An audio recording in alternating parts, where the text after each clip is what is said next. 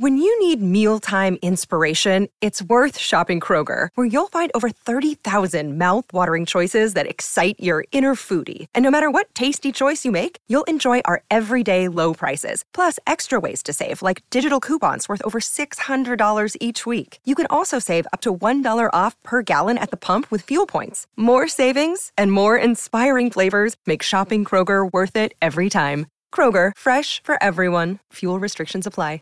My brother-in-law died suddenly, and now my sister and her kids have to sell their home. That's why I told my husband we could not put off getting life insurance any longer. An agent offered us a 10-year, $500,000 policy for nearly $50 a month. Then we called SelectQuote. SelectQuote found us identical coverage for only $19 a month, a savings of $369 a year. Whether you need a $500,000 policy or a $5 million policy, SelectQuote could save you more than 50% on term life insurance. For your free quote, go to SelectQuote.com. SelectQuote.com. That's SelectQuote.com. SelectQuote. We shop, you save. Full details on example policies at SelectQuote.com/commercials.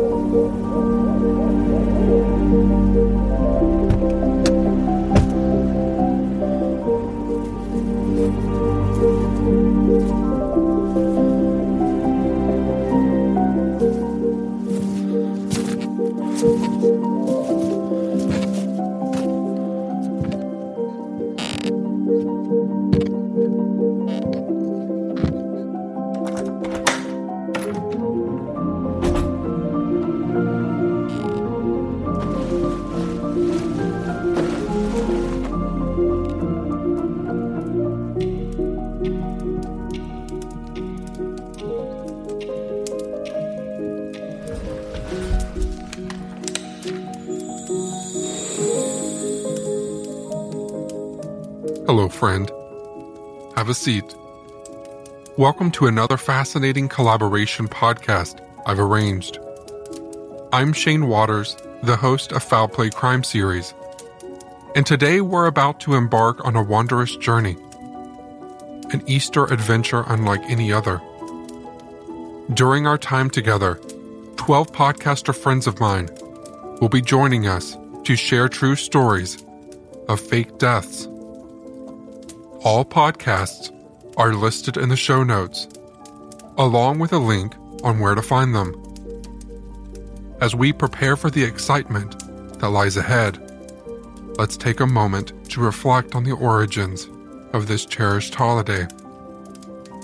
The history of Easter is a fascinating blend of religious, cultural, and pagan traditions. At its core, Easter is a Christian holiday, celebrating the resurrection of their central religious figure from the dead, an event that holds great significance for Christians worldwide. However, the origins of Easter can be traced back to even earlier traditions, with some elements of the holiday borrowed from ancient pagan customs. The name Easter is believed to have originated from the Old English word Istra, or Ustra, which is connected to the name of a pagan goddess, Istra. Istra was a goddess of spring and fertility in Anglo-Saxon and Germanic mythology, celebrated during the spring equinox. The connection to the spring equinox, with spring being a time of renewal and rebirth, likely influenced the adoption of Easter as the name for the Christian holiday that celebrates the resurrection of Jesus. Now that we've set the stage, let's dive into our adventure.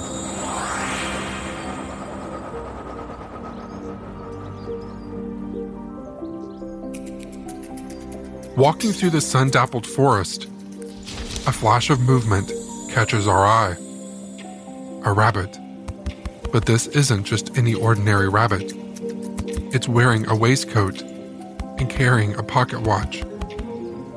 Curiosity piqued, we follow the rabbit down a hole, tumbling into a world of wonder and whimsy.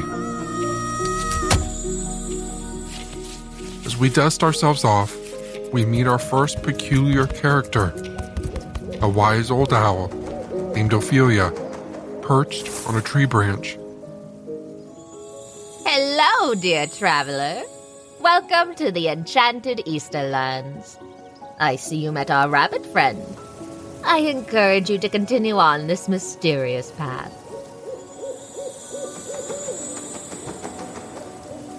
At the base of the tree is our first storyteller of the night, Charlie from Crime Lines.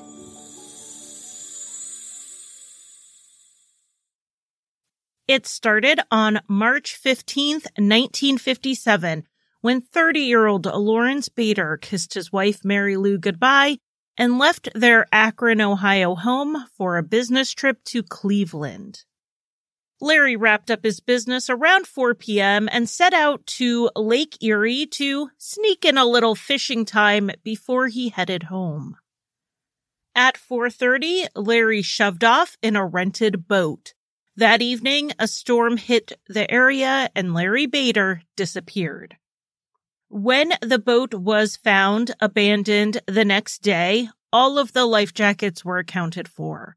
Without a life jacket, there was no way Larry could survive long on the cold waters of Lake Erie. A search of the lake and the surrounding area gave no clues, and Larry Bader was, quote, presumed dead, leaving behind 3 young children and a pregnant wife. 3 years after Larry disappeared, Mary Lou had him declared officially dead, and the family continued their lives in Akron, missing Larry, but moving forward.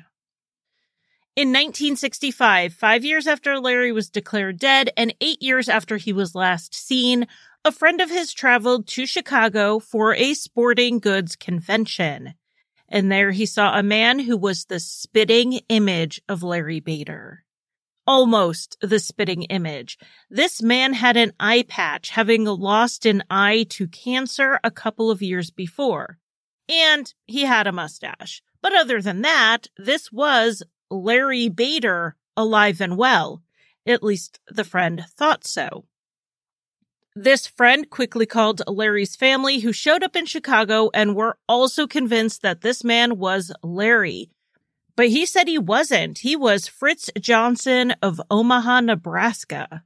The family did talk Fritz into going to the police station to be fingerprinted. Since Larry had been in the Navy, his prints were on record. Fritz agreed, seeing this as the fastest way to clear this whole thing up. The fingerprint card was sent off to the FBI to compare to the Navy records, and the prints matched. Fritz Johnson was, in fact, Lawrence Bader. Even after this, Fritz still denied his identity. He wasn't a Larry, and he wasn't from Akron. He had arrived in Omaha 5 years before, 4 days after Larry had disappeared, but Fritz said that was just a coincidence. He had grown up in Boston, having been raised in an orphanage there. After arriving in Omaha, Fritz had quickly gained popularity thanks to his flamboyant personality. He bought an old hearse and had the back converted into a mobile lounge. He hosted champagne parties in his home and dated the most eligible young women in town. After getting his dream job at a radio station, Fritz threw himself into the promotional side of being a public personality. He dressed in colonial garb for a Washington Day event. He sat on top of a 50-foot flagpole for 15 days to raise money for charity. He had his friends hoist up 2 martinis a day to keep him sustained. Soon, Fritz was noticed by television station KETV, and he was hired on as the sports director, and later married the local model Nancy Zimmer. Fritz Johnson certainly wasn't playing the part of a man who was trying to hide, going on TV and rallying up publicity for himself. But after his true identity was revealed, Fritz went back to Omaha and hired a lawyer. He was in a pickle. He was both currently dead and a bigamist, two situations that put him in precarious legal standing. The lawyer recommended a full workup at the hospital. Fritz went inpatient for 10 days, and the doctors could come to no conclusions. Through multiple interviews, they could not rattle Fritz's story. He showed no memory of his life as Larry Bader, yet remembered many details from Fritz's origin story without issue. But the doctors also could not find any physical reason why Fritz would have suffered from amnesia. Even if he was injured in the boat incident, it didn't explain having a whole new life backstory 4 days later when he showed up in Omaha. Some believed Larry was lying, having fled his considerable debts and the confines of his respectable life in Akron. His second wife, Nancy, may have been among the doubters because she soon sought an annulment. Fritz then lost his job at the TV station due to the bad press and had to go work as a bartender. After he paid child support to both of his wives, he had around $30 left each week and could only afford to live in a YMCA men's shelter. And then 7 months after being legally restored to life, Lawrence Joseph Bader and/or Fritz Johnson died of cancer on September 16, 1966, at the age of 39. A memorial service was held for Fritz in Omaha, after which his body was sent to Akron to be buried as Lawrence Joseph Bader in the family plot. The question of if this was a hoax or a true instance of a rare form of amnesia has never fully been answered. Some have offered a middle-of-the-road theory, marrying the two options. It was first suggested by Fritz's attorney, whose job was to keep him from getting charged criminally or civilly. In this version of events, Larry decided to ditch the family in Akron and to live unencumbered in the wild metropolis of Omaha. But after he had that first surgery that removed his eye due to his cancer, something went wrong and his memory was affected. This surgery essentially erased his memories of being Larry Bader, but left Fritz Johnson intact. And Fritz began to believe his own lies.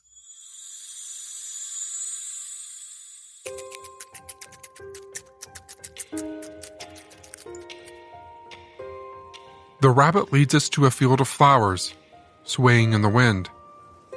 As we meander through the field, the vibrant colors of the flowers create a mesmerizing tapestry, and the sweet fragrance of blossoms fills the air. Blossom, dancing flower with a stunning smile, twirls gracefully, her petals a brilliant shade of pink, the embodiment of joy and renewal. Hello, traveler. Don't be shy. Join me in my dance. Together, we celebrate the rebirth of life in the enchanted Easterlands. We dance with Blossom, our spirits lifted by the sight and scent of the blooming flowers. Joining us now in the field of flowers is Josh from Rotten to the Core.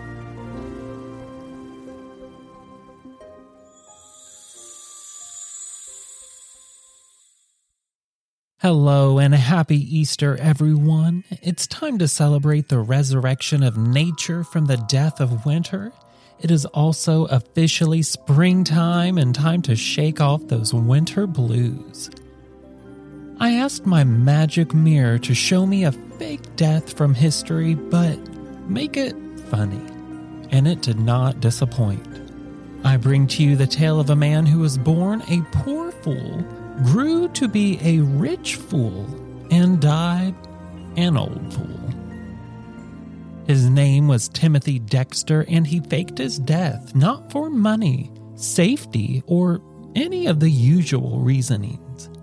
He did it solely for the attention and to make sure his wife would be sad enough. Now, most men will only receive flowers at their funeral. Timothy didn't want to wait, but this was long before Miley told us that we could buy them ourselves. Timothy was born to poor colonial farmers in 1748 in what is now Massachusetts. He only had a few years of schooling before dropping out at the age of 8. After several years working on his parents' farm, he left for Boston to apprentice for a tanner. He is known as a lucky fool, and when he was 21, Timothy met an older widow who happened to be loaded. He was soon living with her on her lavish estate in Boston. While he could have just enjoyed the lifestyle of having a sugar mama, Timothy wanted to make a name for himself as well as his own fortune. So, being the somewhat pushy guy that he was, he began to seek business advice from his neighbors, like John Hancock. His problem would be that his neighbors absolutely despised him. New money. How droll. Not only was he from out of their social circles, but he was uneducated and eccentric beyond all get out. In an attempt to bankrupt him and rid themselves of his presence, they gave him a lot of bad advice, and he didn't hesitate to listen to every word. He had no knowledge of their business dealings and foolishly trusted them. Again, his luck would show its hand because out of all the bad advice they gave him, it miraculously kept working out in his favor. One thing they convinced him to do was to send a shipment of bed warming pans to the Caribbean, sheet warmers to a tropical climate. Well, he listened and lucked out. There was a desperate need for ladles and pots for the booming sugarcane business on the islands. It gets worse, or better, I should say. They also convinced him to trap and ship all the stray cats he could and send them as well. Just imagine a cargo ship full of nothing but stray cats. He again listened, and long and behold, guess who was in desperate need of a solution to their rat infestation? You guessed it, the Caribbean. He sold out of cats and the pans, all at a high price. Timothy made the largest portion of his wealth after the end of the American Revolution. His neighbors had convinced him to buy the newly printed Continental currency, which was a new form of money used to help fund the war. They weren't backed by any kind of asset like precious metals. They ended up losing value quickly, and that is right when Timothy poured all of his and his wife's money into buying them for a portion of a penny each. And yet again, as luck would have it, everything worked out in his favor. At the end of the war, Congress had agreed to buy them back at 1 penny on the dollar.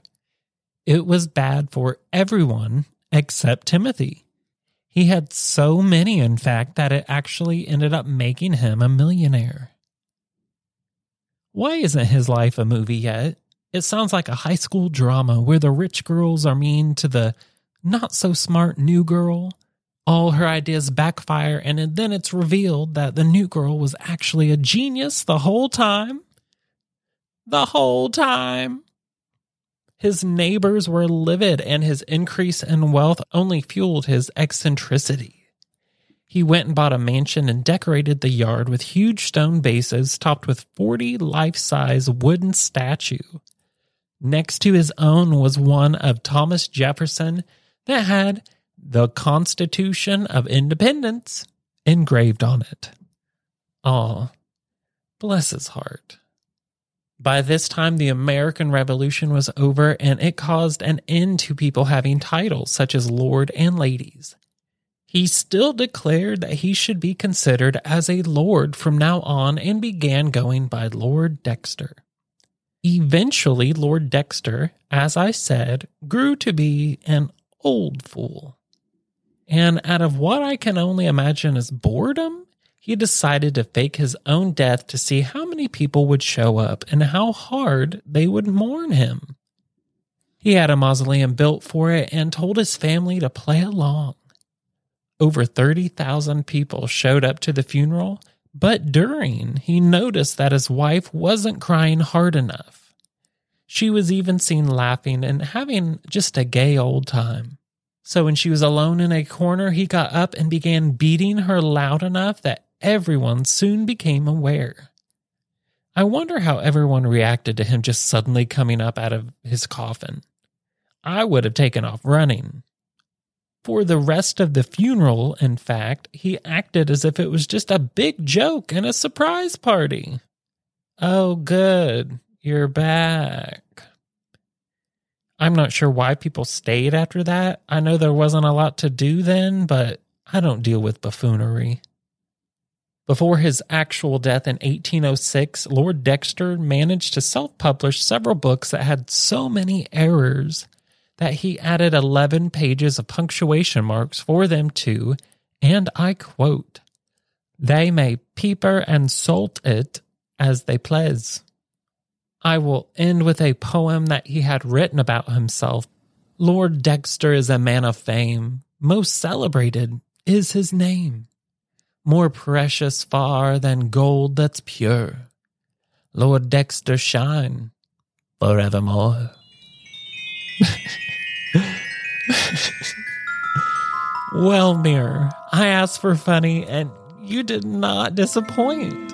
I laughed, I cried, and I felt better about all my own decisions. I hoped you all enjoyed learning about the lucky fool that was the false Lord, Timothy Dexter. Have a happy Easter, Shane, and everyone else. Enjoy your candy. Remember, rabbits are a 10-year commitment. And it's a lot harder to catch a chicken than you might think. Trust me.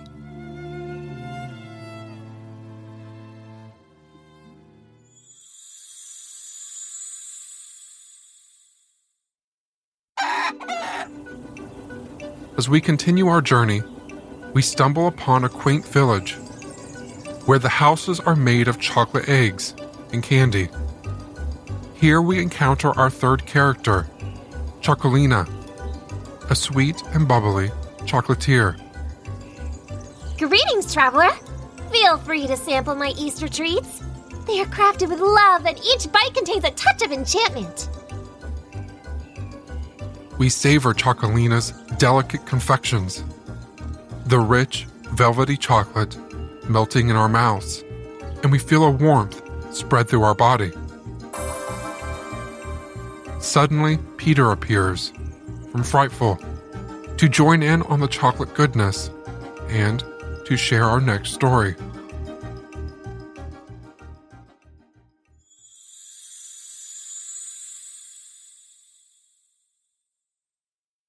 Tonight I'll be taking you back to the 19th century for a case of ghosts and murder where nothing is as it seems. This is the case of the fake yet still deadly ghost of Hammersmith. Toward the end of November 1803, something frightening was being reported in Hammersmith, which at the time was a small village on the outskirts of London. Locals were claiming to have seen a ghostly spectre drifting through the dark streets at night. Rumor was that this was the ghost of a villager who had committed suicide the year before by slitting his own throat. One pregnant woman claimed she'd been crossing the churchyard when she saw this spirit rise up from the tombstone. It grabbed her as she ran away. People were terrified, and during those wintry months of 1803, you had to be brave or mad to walk the streets of Hammersmith at night. Until a group of young men gathered rifles and pistols to take down this supernatural being. And so on the 3rd of January 1804, a 29-year-old excise officer joined the spooky hunt. His name was Francis Smith, and on that fateful night he was armed with a fowling piece, a shotgun designed for shooting wild birds. He headed out into the streets hunting for the spirit and found himself in a part of Hammersmith called Black Lion Lane, near the River Thames. But at the exact same time, a 22-year-old man called Thomas Millwood was leaving his parents' house. He was a bricklayer and was heading out to pick up his wife from a late job. He didn't want her walking these haunted streets alone. And Thomas's outfit for work was a white shirt, a white flannel waistcoat, a white apron, and freshly washed white linen trousers. Perhaps you can see where this is going. I read the court transcripts, which state that it had been an exceptionally dark night, and the lane where the encounter took place was narrow and ran between two high hedges. I also checked the phases of the moon for that evening. On January the 4th, 1804, the moon was in its last quarter, not full but big enough to cast an eerie glow across the city and over the white clothes of Thomas. The two men stumbled upon one another at the junction where Black Lion Lane meets Beaver Lane. And poor old Thomas simply turned the corner and saw a random man holding a gun in the darkness. But Francis saw the white, ghostly figure that had terrorized London. And shocked at the sight of this spectre, Francis started to shout demands, saying, "Damn you, who are you, what are you? Damn you, I'll shoot you." And this is where Thomas Millwood made a fatal choice. He began to walk closer to Francis. Maybe he hadn't realized the danger he was in, or hadn't even seen the gun in the darkness. But he knew about the weapon soon enough when a second later Francis aimed the barrel, the spirit, and pulled the trigger. The street boomed as shots scattered into a deadly pattern around Thomas, and the man, dressed all in white, who just wanted to walk his wife home, fell to the floor, dead. Now, once he was shot, Francis Smith was shaken, yes, but he was excited. He had killed the ghost of Hammersmith. And at 10:30 p.m., he sprang off to tell people of his success. He gathered some men to come to see this spirit he had destroyed, and they all raced back and saw the reality of the situation. Lying in the street, his face staring upward at the moon, was the very real corpse of a human being, Thomas Millwood. He'd been shot in the lower part of the jaw on the left side, and the impact had broken that jaw and penetrated the vertebra of his neck, injuring his spinal marrow. It was, as court records would state later, a mortal wound. The gravity of the situation started to sink in for Francis Smith as the men called for the High Constable to come and advise. And Francis just paced back and forth, agitated, saying, I didn't know it was a person. I didn't know. The constable arrived and immediately told Francis Smith to go home and wait, which he did. Then the men lifted the shattered corpse of Thomas Millwood and carried him to the nearby Black Lion Inn and set his corpse down, probably on a table or perhaps the floor. Thomas would have spent many a night here drinking with his parents and wife, but now he lay dead. Yet this was no ordinary murder, because there was no mystery. Francis Smith had done this. But was he actually guilty of murder? An inquest was carried out right there in the inn, and it came to the only conclusion they felt was possible, that Francis Smith had indeed willfully murdered Thomas Millwood in the street. Ghost or no ghost, the coroner announced that Francis would stand trial at the Old Bailey for murder. The trial began, and the witnesses were called, testifying to what they saw that night, but also of the ghost stories leading up to it. The court records confirmed that there were actually several ghost hunting parties out that very night. One man who attended the corpse, a night watchman, admitted that he had seen the ghost himself on the Thursday before. Another local told the court that this ghost had attacked him in the churchyard, leaping up from behind a tombstone and grabbing him by the throat. And it was even said in that courtroom that on account of his white clothes, Thomas Millwood had already been mistaken for the Hammersmith ghost on 2 previous occasions, so much so that his family had advised him to wear a long coat whenever he went out at night. Anne Millwood also took the stand. She was the sister of Thomas, and she had heard the entire exchange between Thomas and Francis. She said this: I ran out of the door, and when I got halfway from my father's house to my brother's, I saw my brother laying dead at the gate. I took hold of his right hand and said, "Speak to me," but he could not, and his head was laying towards me as I went up to him. The jury retired for about 3/4 of an hour and returned with a verdict of manslaughter. But the Lord Chief Baron told them that this option was simply not available to them. They would have to find the prisoner either guilty or not guilty of murder, because in a case where someone has deliberately shot another, there was no in-between. And so the jury discussed it again and came back with a devastating verdict. Francis Smith was guilty of murder, and he was sentenced to hang, and his body would be given to the medical college to be dissected afterwards. He left the courtroom with little hope, but there was a great amount of public sympathy for him, and after an agonizing few weeks, Francis heard the news he had prayed for. Despite the deliberate shooting, those ghostly elements meant that this was not a cold-blooded murder after all, and he was granted a stay of execution and was offered a pardon, if and only if he served a year hard labor in prison. And what of the ghost of Hammersmith who started all this? Well, the publicity surrounding the shooting and court case caused a local shoemaker to come forward. His name was John Graham, and he admitted to dressing as a ghost to scare villagers. He did this to take revenge on his apprentices because they had told Graham's children some scary ghost stories. It seemed that the Hammersmith ghost was no more until 1824, when reports began that the ghost had returned to Hammersmith, only this time it could breathe fire. The ghost was sighted up until the 1830s, until a new supernatural figure took its place, Spring-Heeled Jack.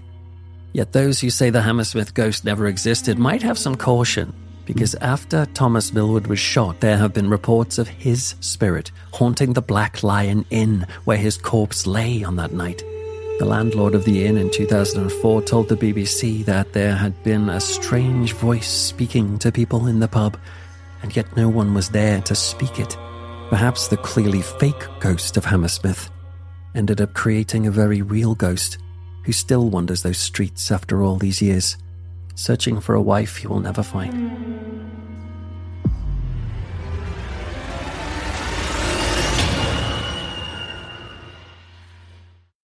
Powerful is the Cox Network. So powerful that one day the internet will let your doctor perform miracles from thousands of miles away. Connecting to remote operating room. Giving a whole new meaning to the term house call. Operation complete. The Cox Network. With gig speeds everywhere. It's internet built for tomorrow, today. Cox. Bringing us closer. In Cox serviceable areas, speeds vary and are not guaranteed. Cox terms apply. Other restrictions may apply. Taking charge of your future starts with taking the first steps. And saving up to $30 a month on Cox Internet with the Affordable Connectivity Program makes those steps easy to take. Whether they bring you to click upload on your first short film, or join now for an online book club. Applying is easy. See if you qualify at cox.com/ACP. Non-transferable, one per household. Application and eligibility decisions are made by the FCC.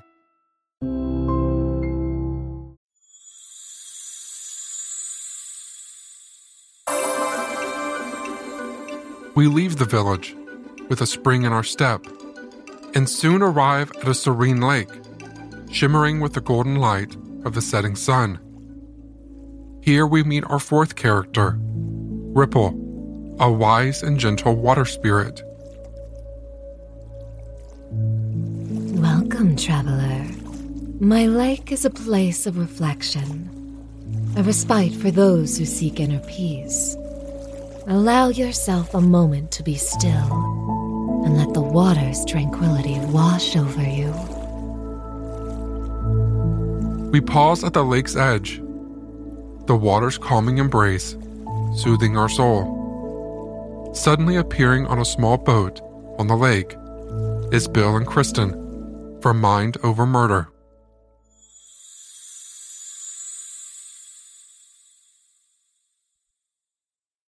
On this episode of Mind Over Murder, we're discussing Wally Thrasher, the notorious drug smuggler from Virginia's New River Valley.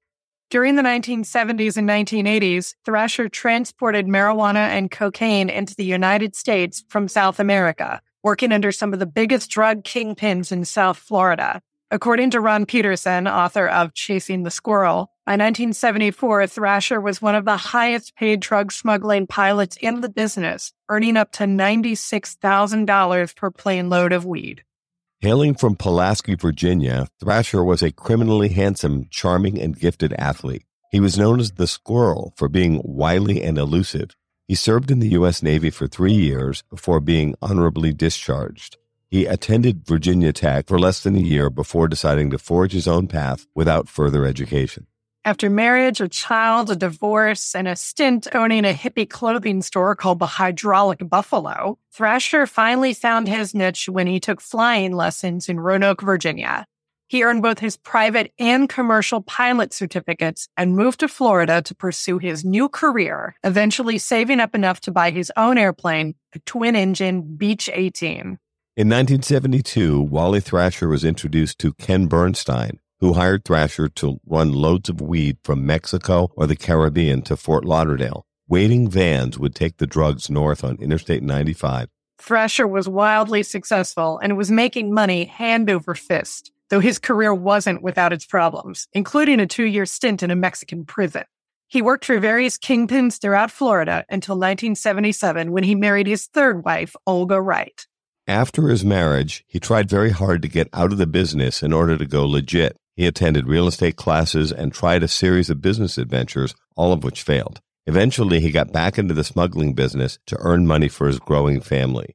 By the end of 1979, Wally Thrasher was running drugs for 46-year-old kingpin Frank Brady, who was well on his way to building the largest drug smuggling operation on the East Coast. Thrasher again wanted out of the smuggling game for the safety of his family. He tried once more for a career out of the drug smuggling biz. He and Olga opened up a furniture store called Captain's Catch Furniture. First a legitimate business, and then a shell corporation for laundering his smuggling profits. Back into the game Thrasher went. This time he had a few close calls, including ending up in jail in the Bahamas. Olga had to buy his way out of the Bahamian prison to the tune of $50,000. In 1982, Olga and Thrasher decided moving to their home in Virginia full-time was the best option for their family. Thrasher suggested that he fly the drugs into Virginia instead. It was a much shorter road trip between Virginia and New York. By the spring of 1983, Wally was a bona fide drug smuggling ringleader, heading up operations in Virginia. They started small, flying in 1,000 to 1,500 pounds of weed into the NRV airport a few times a month. Thrasher was also mentoring a co-pilot named Nelson King, who made the trips back and forth to Belize with him for drugs. While King wasn't the most skilled pilot out there, he was calm and steady, and he made a good backup for Thrasher when he needed a quick catnap on a long flight. In October of 1984, Thrasher was set to make a run to Belize to pick up a load of pot. A death in the family forced him to curtail his plan, so he allowed Nelson King to make the run, along with smuggling associate and close friend Mark Bailey as co-pilot. At this point, King had been co-pilot with Thrasher on 4 flights. He extensively planned every aspect of the trip with the two men, laying out that they would make the run over 2 days, flying from Virginia to Florida for a refueling stop, then Florida to Belize, where they would pay $250,000 for the pot and fly it back to Virginia.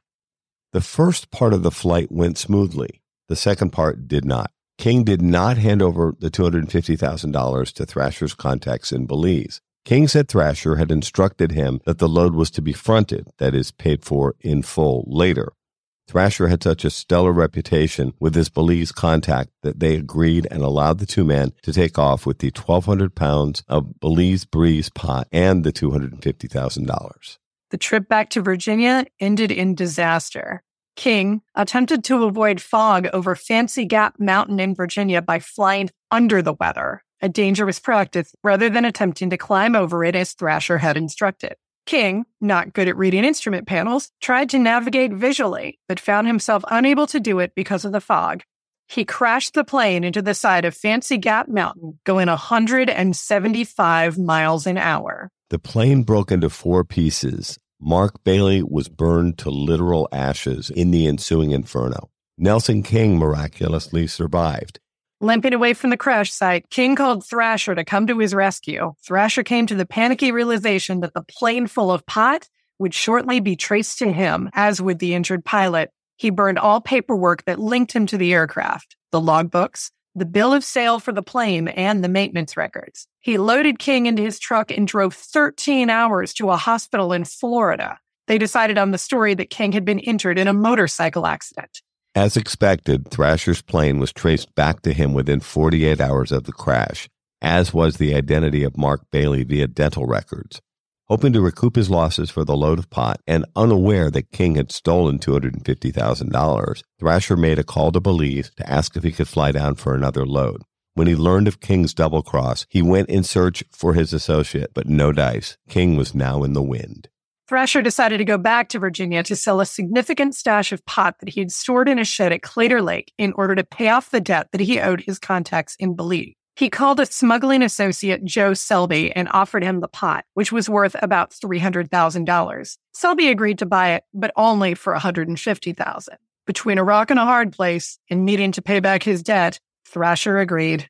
But the double crossing wasn't done. Thrasher and Selby stopped at a New Jersey motel overnight on their way to New York to sell the load of pot. While Thrasher slept, Selby absconded with the product and the van. Thrasher now owed $250,000 to a Belizean kingpin. He was being hunted by authorities. He had lost his favorite plane and was now out another $300,000 worth of pot.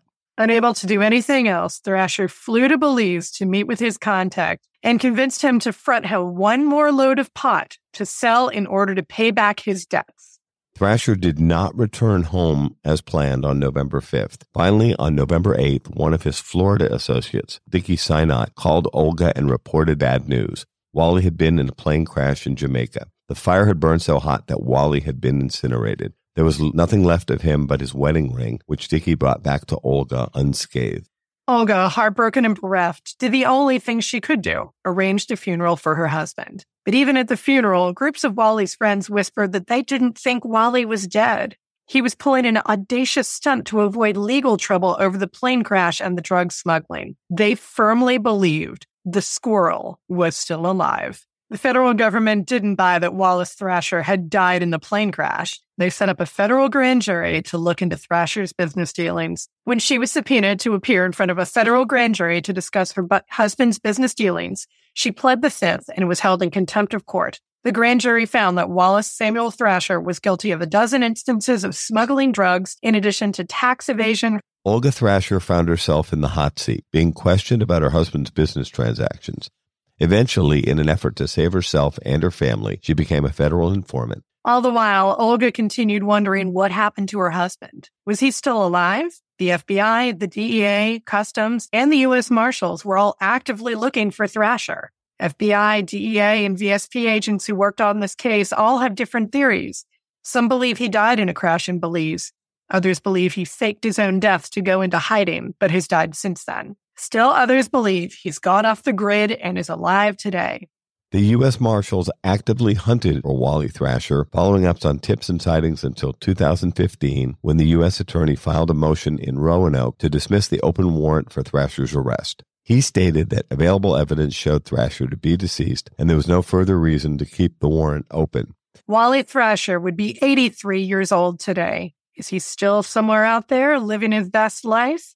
Or did he die in a fiery plane crash in 1984? Much like the notorious case of skyjacker D.B. Cooper, we will never really know the answer. For more information on the fascinating case of Wally Thrasher, pick up Chasing the Squirrel by Ron Peterson, available on Amazon or wherever books are sold. Thank you so much for listening to this episode of Mind Over Murder. We'll see you next time.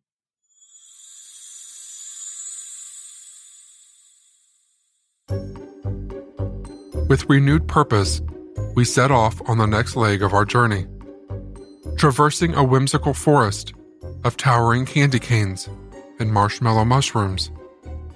Our path is illuminated by the soft, magical glow of fairy lights. In the heart of this sugar-coated wonderland, we encounter our fifth character, Sir Sticky, a dashing, chivalrous candy cane knight. Hail, traveler! Be on your guard, for this forest is full of surprises. Stay true to your path, and you'll reach the heart of the enchanted Easterlands. With a firm grasp of our newfound courage, we thank Sir Sticky and press onward. Just as Sir Sticky dashes out of sight, Robin appears. From the trail went cold. It's good to see a familiar face, and he has our next story.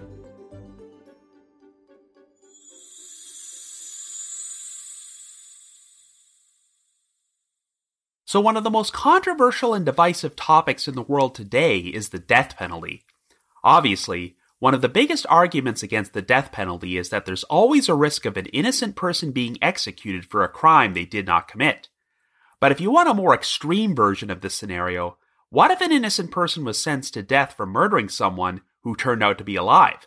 Or even worse, what if the so-called victim's family hated the defendant's family so much that they intentionally faked the victim's death in order to frame the defendant and hoped to see him executed for a murder that never happened? Well, believe it or not, this exact scenario actually occurred. Yes, there have been documented cases of innocent people being executed for supposedly murdering a victim who turned out to be alive, but these incidents mostly occurred over a century or two ago. However, this particular case took place during the 1980s in Uganda. At the start of the decade, 27-year-old Edward Edmari Mapagi lived in Uganda's capital city of Kampala and had a wife and 6 children. He ran a successful taxi business, but after an incident in which his taxi was stolen at gunpoint, Edward decided to relocate his family to the village of Kayambala, where he had grown up. They moved in with Edward's father, and he quickly established himself as one of the village's most well-respected citizens. But on June the 12th, 1981, everyone was taken by complete surprise when Edward and his cousin, Fred Masembe, were arrested and charged with murder. The alleged victim was George William Wandiaka, who went by his middle name and was one of Edward's neighbors in Kayambala. Edward and Fred were both accused of robbing William and stabbing him to death. 1 year after their arrests, the 2 men were taken to trial for William's murder, where they were both found guilty and sentenced to death. The 2 defendants continued to maintain their innocence and seemed to have one fairly convincing piece of evidence in their favor, namely, the fact that Edward was certain he had seen William standing in the courtroom during the trial. Maybe it's just me, but I do feel that if someone is being tried for murder, the victim not actually being dead should probably be enough to generate reasonable doubt. Regardless, I'm sure the courts just thought that Edward was hallucinating or making up any ridiculous story he could to save himself, as both he and Fred were sent to death row at Lizira Maximum Security Prison in order to await execution. Now, when someone is sentenced to death in the United States, it will usually be many years before their execution goes through, as they are entitled to file numerous appeals. And once they run out of legal options, an execution date is officially set for them, so the defendant will at least know when they are scheduled to die. However, that's not how the system worked in Uganda back in the 1980s, as condemned prisoners were taken to death row, but not given any information about when they were scheduled to die. They would only find out when someone suddenly showed up and dragged them out of their cell, informing them that they were going to be executed in 3 days via hanging. So you can imagine the psychological torture of being on death row for years, never knowing if this was the week you were going to die. Edward would later say that he witnessed a total of 52 inmates get taken from their cells and executed in this fashion, and they would often do this with batches of 10 or 11 prisoners at a time. This experience was pure hell for Edward and Fred, and while Fred's execution never went through, he wound up developing malaria and stomach complications. Since Fred was a condemned prisoner who was going to die anyway, prison authorities did not feel the need to provide him with proper medical treatment, so he passed away in 1985. To make things even more tragic, Edward's wife also died while he was incarcerated. Well, as time went on, it appeared that Edward's account about having seen William in the courtroom might have actually been true, as numerous sightings started pouring in from witnesses who were certain they had seen William at various locations throughout Uganda. In 1989, 8 years after William's murder supposedly took place, the authorities finally uncovered conclusive evidence that he was alive and living in the village of Mabiko, as he sometimes took trips back to Kayambala in order to visit his family. So how in the world could something like this have happened? Well, since this story took place in Uganda, there are not exactly an abundance of English-language sources available out there, so certain details are very vague. But the gist of it seems to be that William Wandiaka's parents had a major grudge against Edward Mapagi's father. Unfortunately, I haven't been able to find out exactly what this grudge was, only that it was based around a land dispute, but it was apparently serious enough that William's family believed that going to the trouble of faking his death in order to frame Edward for his non-existent murder was the most appropriate way to handle it. You might be wondering how they pulled something like this off, but apparently, they bribed witnesses to say that they had seen Edward and Fred kill William and dispose of his body. And their frame-up job was given additional credibility when they bribed a pathologist to falsely testify that he had done a post-mortem on William's body. I'm not sure why the defense team never asked to see the body or any other corroborating evidence to prove that a crime took place, but it's good to know that the courts were totally fine with sentencing 2 innocent men to death on the basis of one witness who testified, "Dude, take my word for it, it was totally a murder." Unfortunately, As is often the case in many wrongful conviction stories, the higher powers did not want to admit that they had made a colossal mistake. So even after the Attorney General of Uganda was given conclusive evidence that no murder ever took place and the so-called victim was still alive, Edward continued to languish on death row for another 11 years, as it's apparently very difficult to overturn a conviction in that country.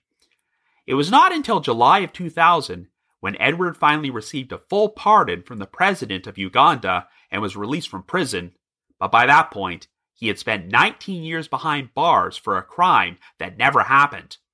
Not surprisingly, Edward has become a major activist for abolishing the death penalty, and his story is considered to be one of the worst miscarriages of justice the world has ever seen. And if you're wondering what happened to William Wandiaka, he actually wound up dying of natural causes in 2002, 2 years after Edward was released, and hopefully, William's family didn't try to frame anyone again. Edward never got the opportunity to confront William, and that's probably the best outcome for everyone involved, since I think there's a good chance that Edward would have wound up going back to death row for a real murder.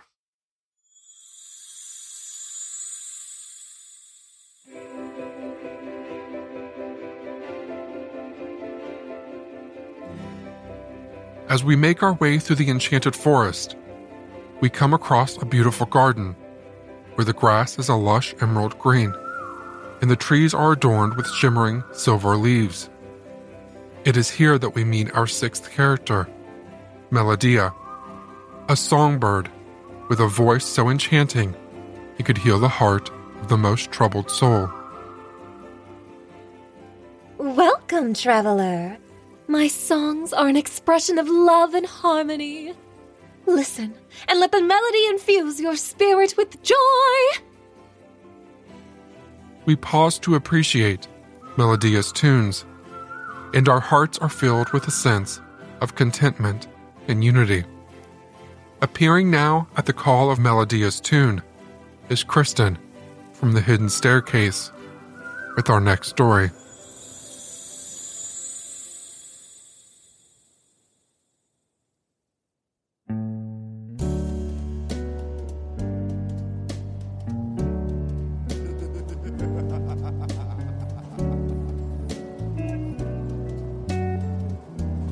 It's officially springtime, and along with it comes Easter and all of the flowers popping open. You may even feel the urge to run through a field of them and enjoy being high on life. The man in my story today was often high on more than life, and wrote one of the most popular books ever because of it. One Flew Over the Cuckoo's Nest, which happens to be my personal favorite. This was all when LSD was still legal, but when he was busted for marijuana, he decided to fake his death and escape to Mexico.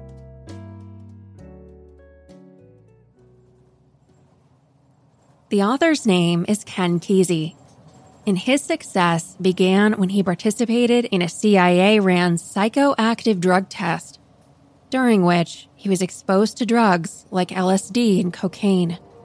The trials were only temporary, but he became hungry to further his distortions of reality. Ken soon became engulfed in a world of LSD, pills, THC, mushrooms, and peyote, later even attributing the success of his famous book to his participation in the drug test, and further personal tests afterward. If you've read One Flew Over the Cuckoo's Nest, you'll probably know what I'm talking about. During his escapades, Ken became friends with like-minded people who dubbed themselves the Merry Pranksters. Together, they began to study the effects of the mind-altering medication by traveling in a roadshow on an altered school bus known as the Further. They used the Further to express themselves and spread the word about a lifestyle based on freedom of self and creating art out of daily life. Riders in the trippy bus shared in a plethora of mind-altering substances, while road noise was piped in through the speakers from the outside, and their conversations were blasted through a speaker on the outside. As Ken said, their motto, was freedom of body and mind, no matter what the law states.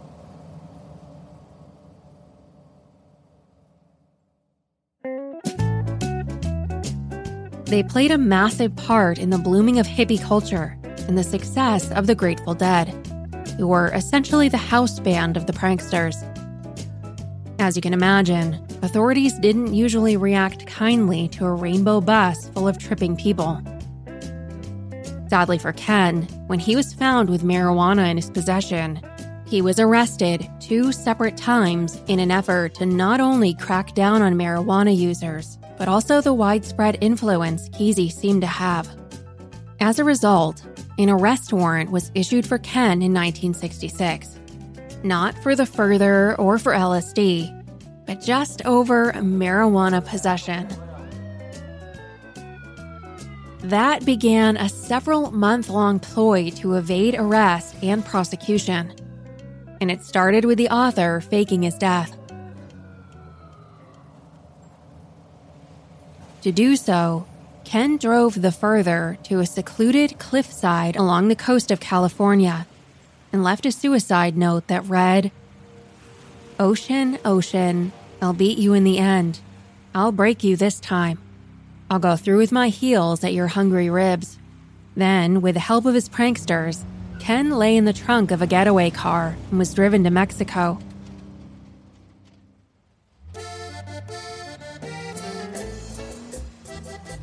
Ken evaded the FBI and the federals in Mexico for 8 months. He was traveling to several towns, including Puerto Vallarta and a place known as Marijuana City. His time on the lam was filled with sunshine and a plethora of THC. Eventually, Ken grew tired of his life in Mexico, and with the continued help of the pranksters, he returned to California. Then one day, as he was driving, a couple of police officers recognized him and quickly pulled him over. Ken jumped from his truck and once again attempted to flee arrest. The officers chased him down a steep embankment, over a fence, and eventually apprehended him after a 5-block pursuit. Ken Kesey was finally caught and sentenced to 5 months in an experimental Redwoods work camp, clearing brush. After serving time, Ken moved to Pleasant Hill, Oregon, and began a more secluded life with his family. However, he still managed to write and eventually made a second trippy bus in the 90s to accompany his memoir based on his time on the first bus. His actual death occurred on October 21st, 2001, after complications from liver surgery.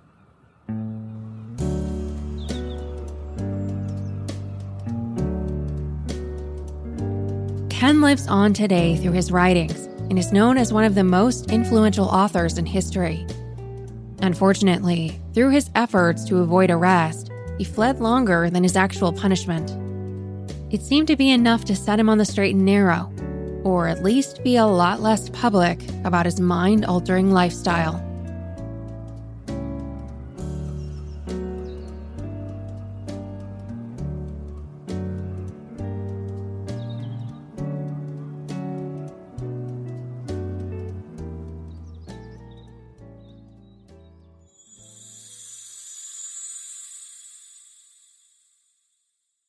Our journey then leads us to a grand, glistening palace made of crystal, where we meet our 7th character, King Arulis, a wise and benevolent ruler whose kindness knows no bounds.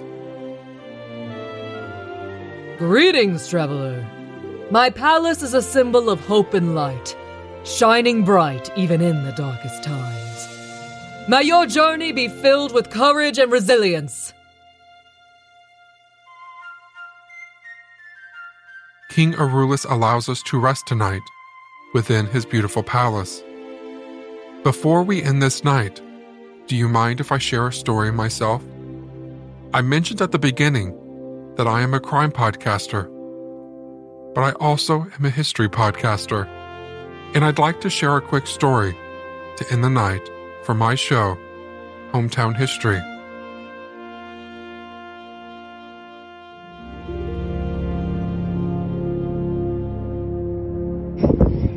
Hello? Hello? Hello? Let me out! Hello? Hello? This is the sound of a resurrection. This is actual audio from the funeral of an Irishman named Shay Bradley in Dublin, Ireland. Is that priest I can hear? Let me out! Hello? Hello? Stop, I can hear you! And yes, it's coming from inside the coffin, from the bottom of a 6-foot hole.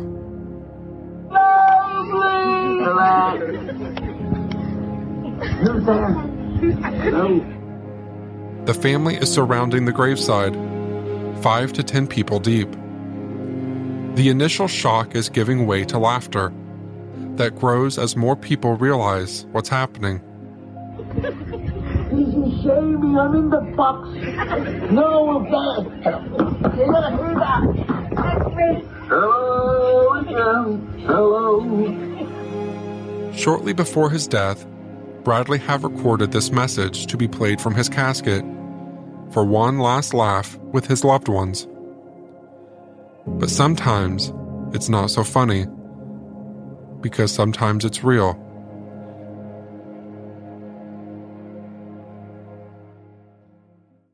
This is actual audio from another graveside, and notice no one is laughing. Por revivirlo.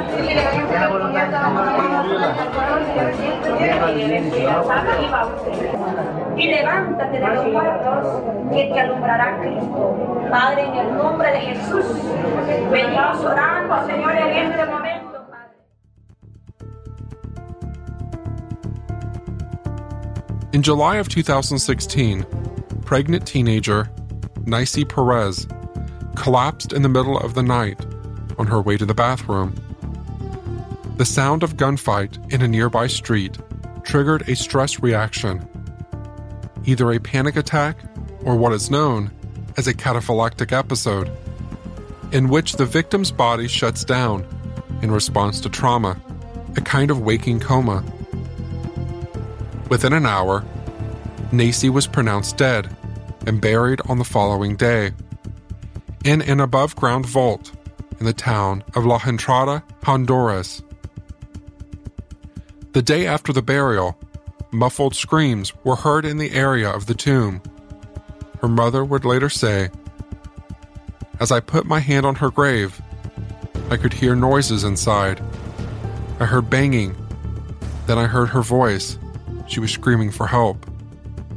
Por revivirlo.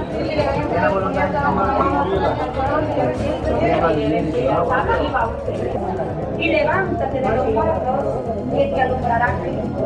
Padre, en el nombre de Jesús, venimos orando, Señor, en este momento. What you hear is a circle of people attempting to perform CPR.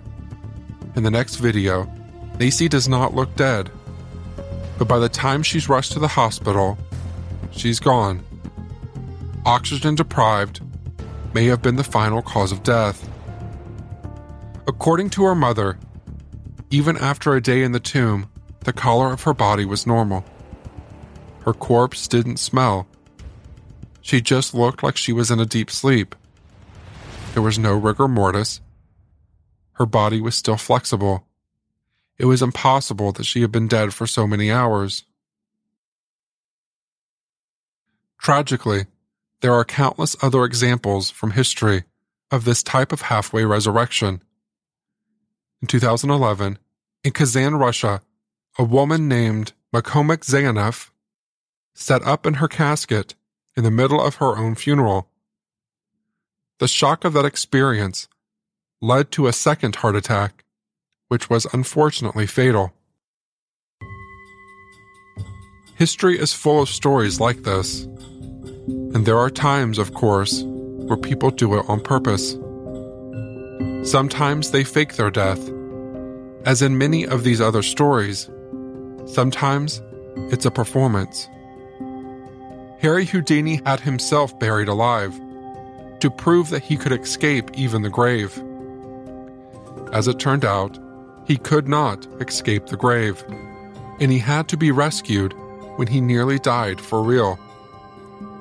Years later, in Fresno, California, a Houdini admirer named Joe Burris would attempt the same feat with a twist. He would have 6,000 pounds of wet concrete poured on top of his casket. Amazing Joe was a struggling magician looking for his big break, so he invited a camera crew to cover his escape. More than 150 people were in attendance. This footage would later be used by television programs like A Current Affair to tell Joe's story. And then buried alive under 7 tons of dirt and cement. But something goes terribly wrong. Exclusive, the greatest show of Amazing Joe. All of Joe's family was there to witness his greatest moment, and they were videotaping it so they could cherish it forever. But as our Mike Watkins tells us, something happened that turned this video into a horror movie. In the video, you can see Joe wince as a uniformed police officer cuffs his hands in front of him. And it's clearly not an act. The cuffs are too tight, but it wouldn't have mattered anyway. Through the chains, through the shackles, through the handcuffs. I burrowed my way through 3.5 feet of dirt. To get through all this before the cement hardened. A reporter covering the events asked Joe if he understands the full implications of what he's about to attempt here. It's clear that he does not. He tries to play off the awkward moment with a joke, but it's obvious that he's in over his head. You realize that cement starts to harden first at the lower elevation, so it's going to be hard. You mean it hardens at the lower part? I thought it started at the top. No, it hardens at the top. No. In fact, I shouldn't even kid. This is very serious. This is no magic trick like you've been seeing here tonight. Your heart sinks as you watch them pour concrete, 6,000 pounds of it, on top of Joe in his frail plastic coffin at the bottom of a 7-foot hole. For context, 6,000 pounds is roughly the same weight as the largest SUVs, or 2 Volkswagen Beetles. Almost immediately after being filled to the top, the concrete drops 1.5 feet. The plastic coffin has collapsed. By the time rescuers reached him, by digging a second hole beside the first, Joe has passed away. He told me just a few days before that something Houdini said that was, it will either be fate or my foolishness that kills me, and it was Houdini's foolishness and Joe's too.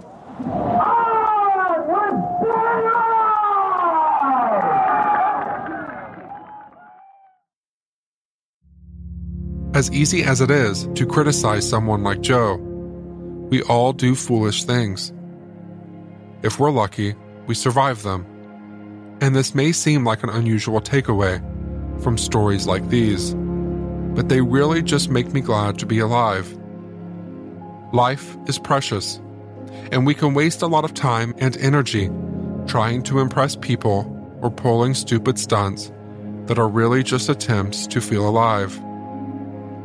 What I'm reminded of when I hear stories like this is that we're already alive. We already have a lot to be grateful for. And the older I get, the more I look at every morning as a little resurrection. I think of all the people who didn't wake up on that day or any other day, who didn't come back from the darkness, and I feel grateful that I did. So I make a commitment just to be completely present in the present, and ironically, that's one of the things that history helps us do. Happy Easter, everyone.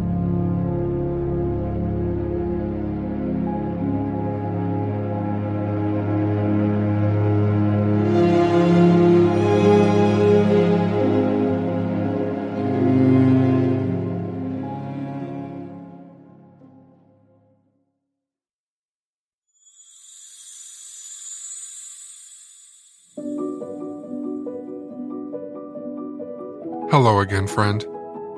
Thank you for joining me tonight in what was part 1 in this 2-part special collaboration Easter episode. I'm Shane Waters, the organizer and creator of these collaborations, and I truly hope that you enjoy them. If you do, consider leaving a review for this podcast wherever you're listening.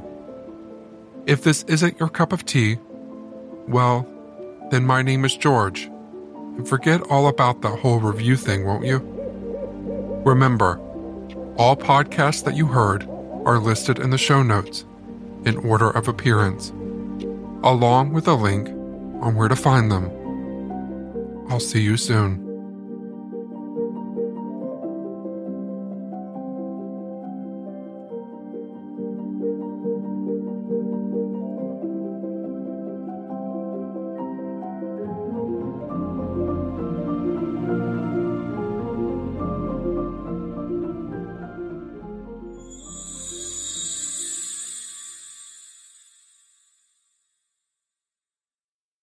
How powerful is the Cox Network? So powerful that one day the internet will let your doctor perform miracles from thousands of miles away, Connecting to remote operating room. giving a whole new meaning to the term house call. Operation complete. The Cox Network, with gig speeds everywhere. It's internet built for tomorrow, today. Cox, bringing us closer. In Cox serviceable areas, speeds vary and are not guaranteed. Cox terms apply. Other restrictions may apply.